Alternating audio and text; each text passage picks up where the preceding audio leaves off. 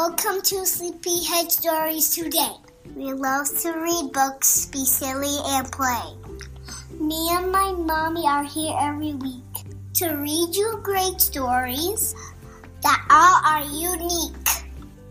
Join us at bedtime, or bath time, or breakfast. We promise it's better than a trip to the dentist. Welcome to Sleepyhead Stories.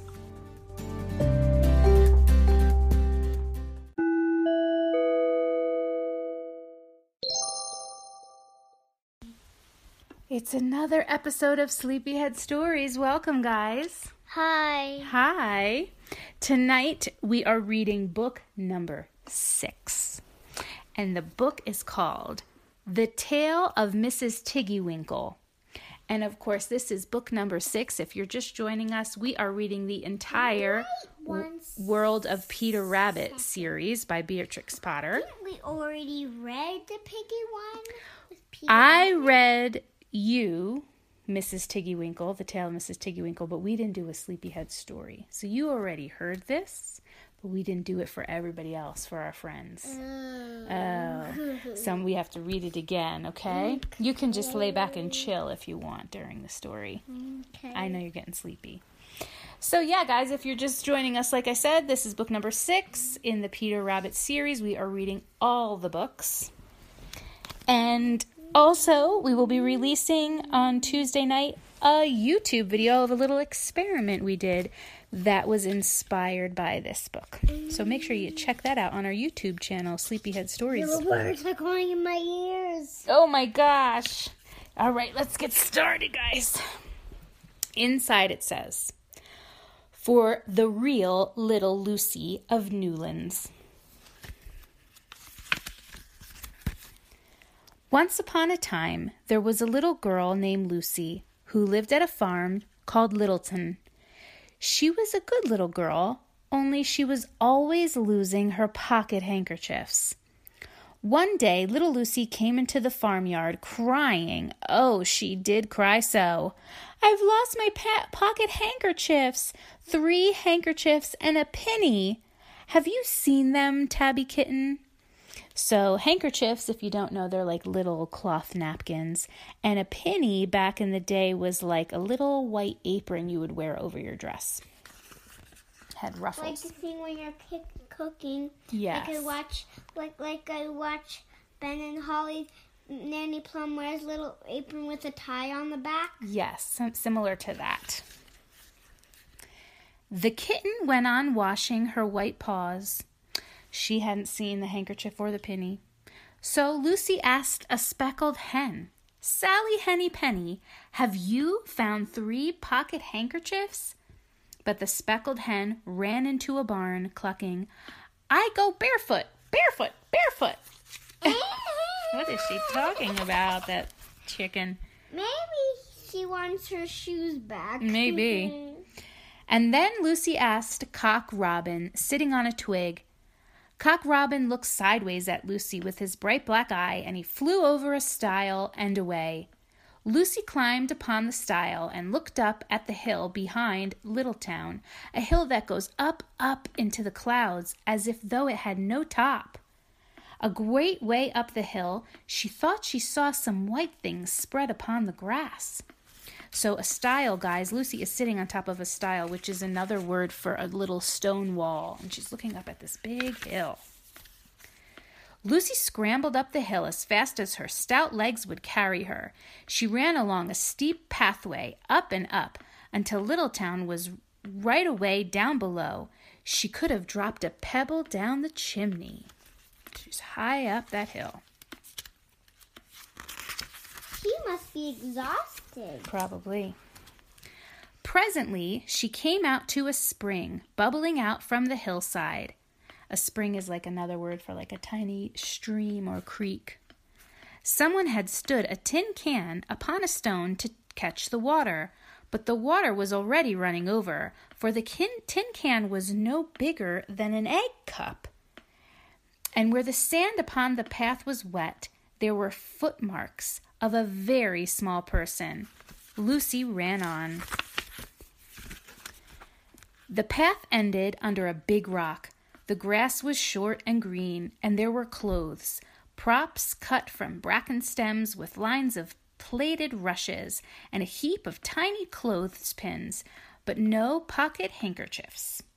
So she ran up, she saw a door in the middle of a rock, like a big boulder, and then there was also like clotheslines made out of twigs and rope to hang up clothes. But there was something else. A door straight into the hill, and inside someone was singing. Lily white and clean, oh, with little frills between, oh, smooth and hot, rusty spot, never here be seen, oh. Who's singing in there? Lucy knocked once, twice, and interrupted the song. A little frightened voice called out, "Who's that?" Lucy opened the door, and what do you think there was inside the hill? A nice, clean kitchen with a flag floor and wooden beams, just like any other farm kitchen. Only the ceiling was so low that Lucy's head nearly touched it, and the pots and pans were small, and so was everything there. There was a nice, hot, singy smell, and at the table, with an iron in her hand, stood a very stout, short person, staring anxiously at Lucy. Her print gown was tucked up, and she was wearing a large apron over her striped petticoat.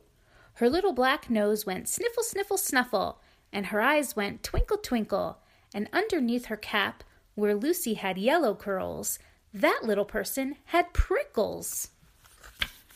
Prickles coming out of her cap. "Who are you?" said Lucy. "Have you seen my pocket handkerchiefs?" The little person made a bob curtsy. "Oh, yes, if you please. My name is Mrs. Tiggywinkle. Oh, yes, if you please. I am an excellent clear starcher." And she took something out of a clothes basket and spread it on the ironing blanket. Mrs. Tiggywinkle, she is a laundry person, like a dry cleaner. "What's that thing?" said Lucy. "That's not my pocket handkerchief." "Oh, no, if you please. That's a little scarlet waistcoat belonging to Cock Robin." And she ironed it and folded it and put it on one side. That chicken that was saying, "I'm going barefoot is funny." Yeah. Maybe he lost his... Then she took something else off a clothes horse. "Isn't that my penny?" said Lucy. "Oh, no, if you please. That's a damask tablecloth belonging to Jenny Wren. Look how it's stained with currant wine. It's very bad to wash," said Mrs. Tiggywinkle. So she doesn't wash it?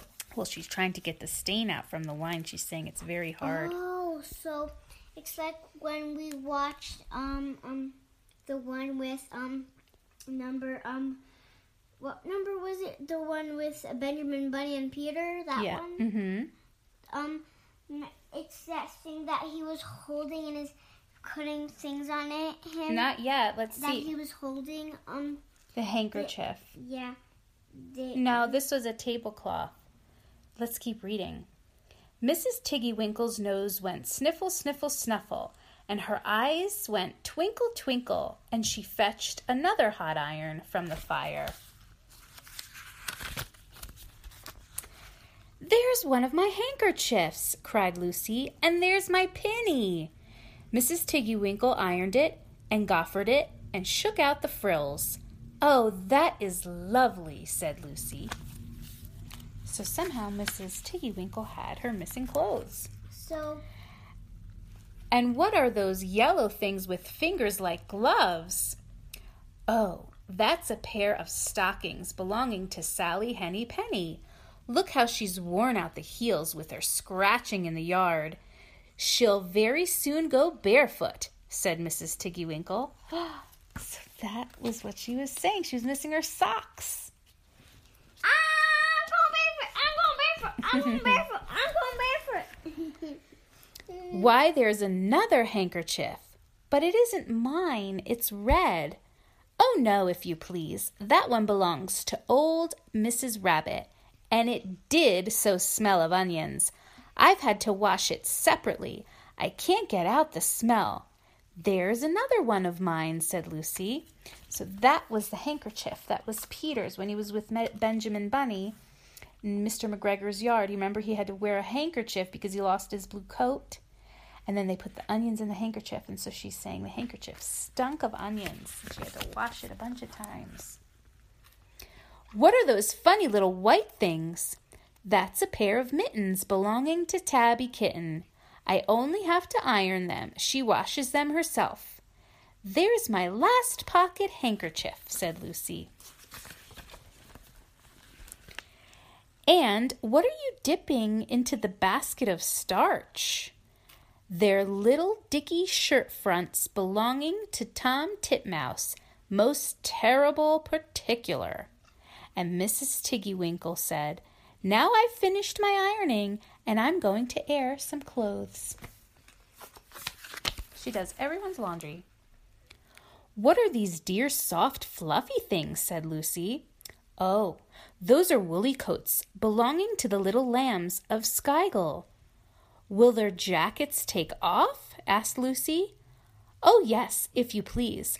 Look at the sheep mark on the shoulder, and here's one marked for Gatesgarth, and 3 that come from Littletown. They're always marked at washing, said Mrs. Tiggywinkle. So she washes all these people's clothes, even the sheep's coats. And she hung up all sorts and sizes of clothes, small brown coats of mice, and one velvety black moleskin waistcoat, and a red tailcoat with no tail belonging to Squirrel Nutkin, and a very much shrunk blue jacket belonging to Peter Rabbit, and a petticoat, not marked, that had gone lost in the washing, and at last the basket was empty. Oh, so we know Benjamin Bunny, and we know that squirrel. What's that squirrel name? What is it? Squirrel Nutkin. So she washed his stuff, but it doesn't have a tail on its petticoat because he doesn't have a tail. But he couldn't have been nicer to that old owl, and then he couldn't have get his tail cut off. Yeah. He'd still have his tail if he was nicer. Okay, let's keep reading. Then Mrs. Tiggywinkle made a cup of tea for herself and a cup for Lucy. They sat before the fire on a bench and looked sideways at one another. Mrs. Tiggywinkle's hand holding the teacup was very, very brown and very, very wrinkly, with the soap suds all over. And all through her gown and her cap there were hairpins sticking out, but the wrong end out, so that Lucy didn't want to sit next to her. So Lucy's looking at Mrs. Tiggywinkle, and she's saying, her hands look kind of funny. And she's got these pins sticking out all over. But, so she didn't want to get too close to her. She thought she would get pricked. When they had finished tea, they tied up the clothes in bundles, and Lucy's pocket handkerchiefs were folded up inside her clean pinny and fastened with a silver safety pin. And then they made up the fire with turf, and came out and locked the door and hid the key under the doorsill. So Mrs. Tiggywinkle's locking up her laundry shop. It's time, it's the end of the day. Then away down the hill trotted Lucy and Mrs. Tiggywinkle with bundles of clothes. All the way down the path, little animals came out of the fern to meet them. The very first they met were Peter Rabbit and Benjamin Bunny. We know them. We know them.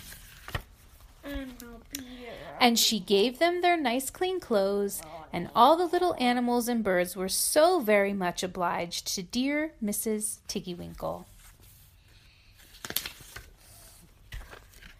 So that at the bottom of the hill, when they came to the stile, there was nothing left to carry except Lucy's one little bundle. They're back at Littletown. Lucy scrambled up the stile with the bundle in her hand, and then she turned to say good night and to thank the washerwoman. But what a very odd thing! Mrs. Tiggywinkle had not waited for either thanks or for the washing bill.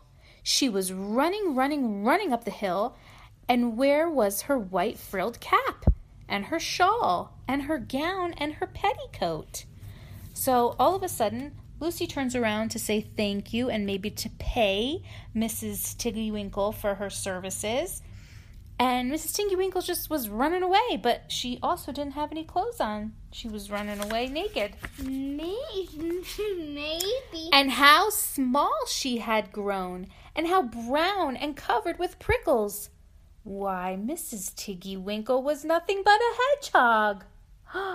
She was a hedgehog the whole time. I knew she was a hedgehog because there were spikes coming out of her. Yeah, you guessed it. That's what those pins were that Lucy saw. It was really her prickles. Now, some people say that little Lucy had been asleep upon the stile, but then how could she have found 3 clean pocket handkerchiefs and a penny pinned with a silver safety pin?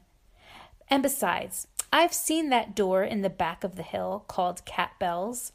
And besides, I am very well acquainted with dear Mrs. Tiggywinkle. The end. I think I forgot my question. Do you think that Lucy dreamed it, that she fell asleep on the stone wall on the stile and dreamed it up, meeting Mrs. Tiggywinkle? Or do you think she really met the real Mrs. Tiggywinkle? I think it was not real because this book must be fiction, because talking animals don't exist. Well, maybe they do in Peter Rabbit's world, right? Mm-hmm. All right, guys, we hope you enjoyed book number 6, The Tale of Mrs. Tiggywinkle. She's one of my favorite characters in the Peter Rabbit series. And we will be back next week with book number 7. I forget what it's called, sorry. But we'll be back next week. Don't forget to check out our YouTube channel, guys. We make our own laundry soap bubble mixture, and we make some giant bubbles, and we show you guys how to do it. Right? That was pretty cool, right? All right. Good night, everyone. You want to say good night? Good night. Good night.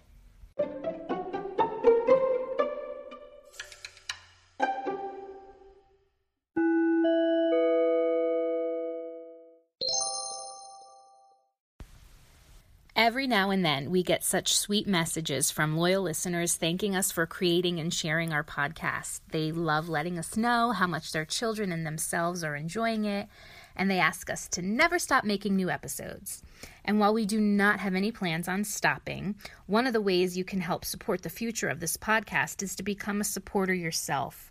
A lot of our spare time is spent putting this podcast together, and with the help from supporters, we're inspired to keep growing and creating more, even if it's just a small amount of money, enough to get me a cup of coffee while I edit at night.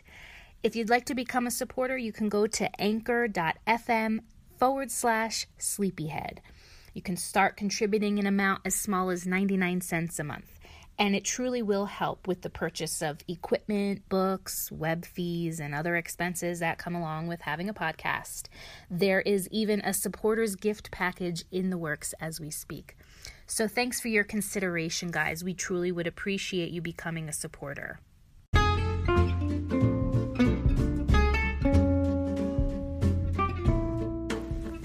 Hi, guys. Corey here from Sleepyhead Stories, and I have some exciting news to share with you all. We now have our very own website, sleepyheadstoriespodcast.com. Hop on there with your parents to see things like pictures, listen to old episodes, purchase cool merchandise, or you can even reach out to us. And speaking of reaching out, we are now going to be giving shout-outs to all our favorite listeners. Send us a message either on our website or an email to sleepyheadstories@gmail.com, or a direct message on our Instagram or Facebook page, and we'll give you a shout out in the next episode. If you have a birthday coming up, let us know, and we'll for sure wish you a happy birthday on the podcast. Also, guys, if you feel to do so, please leave us a review on Apple iTunes. You can either leave us a starred review, or if you feel like it, you can write a full review out and let everybody know how much you enjoy Sleepyhead Stories. We would truly appreciate it. Guys, thank you so much. We love what we do. We love reading books, and we love sharing them with you all. Have a great day or a great night, and we'll talk to you in the next episode.